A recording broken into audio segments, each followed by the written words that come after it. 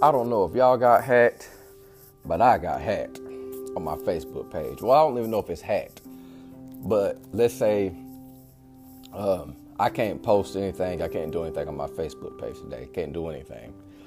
And it's crazy because imagine if your only means of getting the gospel out or getting news to people had to do with depending on somebody else to basically get the news to them for you.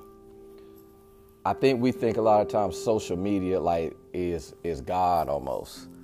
So imagine if whoever owns social media, the powers to be, just shut it down and you was basically using all of your means to contact people through social media, and it was just it got shut down or it was hacked.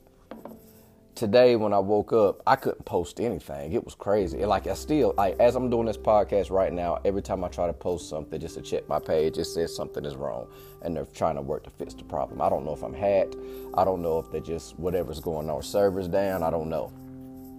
But imagine if your only means to contact people, your only means to get the gospel is just being a text message, a Twitter post. If your only means that you call a relationship is to text somebody, Instagram post somebody, tweet somebody, send somebody a message. If that's your only means of communication, what if that communication was instantly cut off?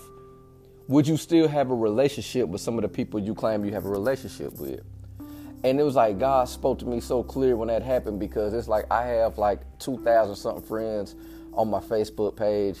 And it's like, what if I couldn't connect with any of them no more? Who would I have a relationship with? And how much love do I really have for people if that happened? How much more would I take what I do on social media out to the streets and to the communities like Jesus did? It was like really a self-check. Because, I know I do a lot, but I know I could do so much more. And I know a lot of times I handicap myself by putting a video or a post up when I could be using that time to be going out and personally interacting and building relationships in certain communities. Not saying that I don't go in communities, but my tweets, my posts, my videos outweigh my going in communities and building relationships. So it was like a bomb dropped on me. Like, wow, I've been spending so much time on podcasting, so much time on texting, sending messages, putting up comments, doing all these things, there's nothing wrong with it. I'm trying to spread the word and encourage people. But at the same time, if that was taken all away, how much more would my message spread? Or would it just stop right there?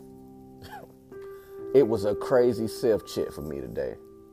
So if you're one of those people that your whole ministry is based on social media and you're not doing any footwork behind it, I challenge you to flip it up.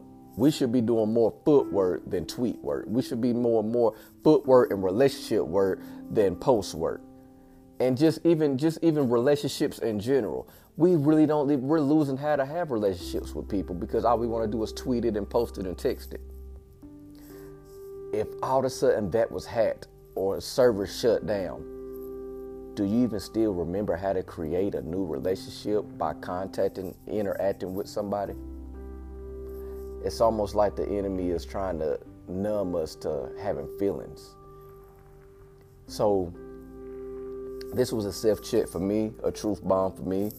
I pray that you wake up too if you kind of been sleeping on this situation, if you're one of the ones that were hacked or server down, whatever is going on. But trust me, I'm one.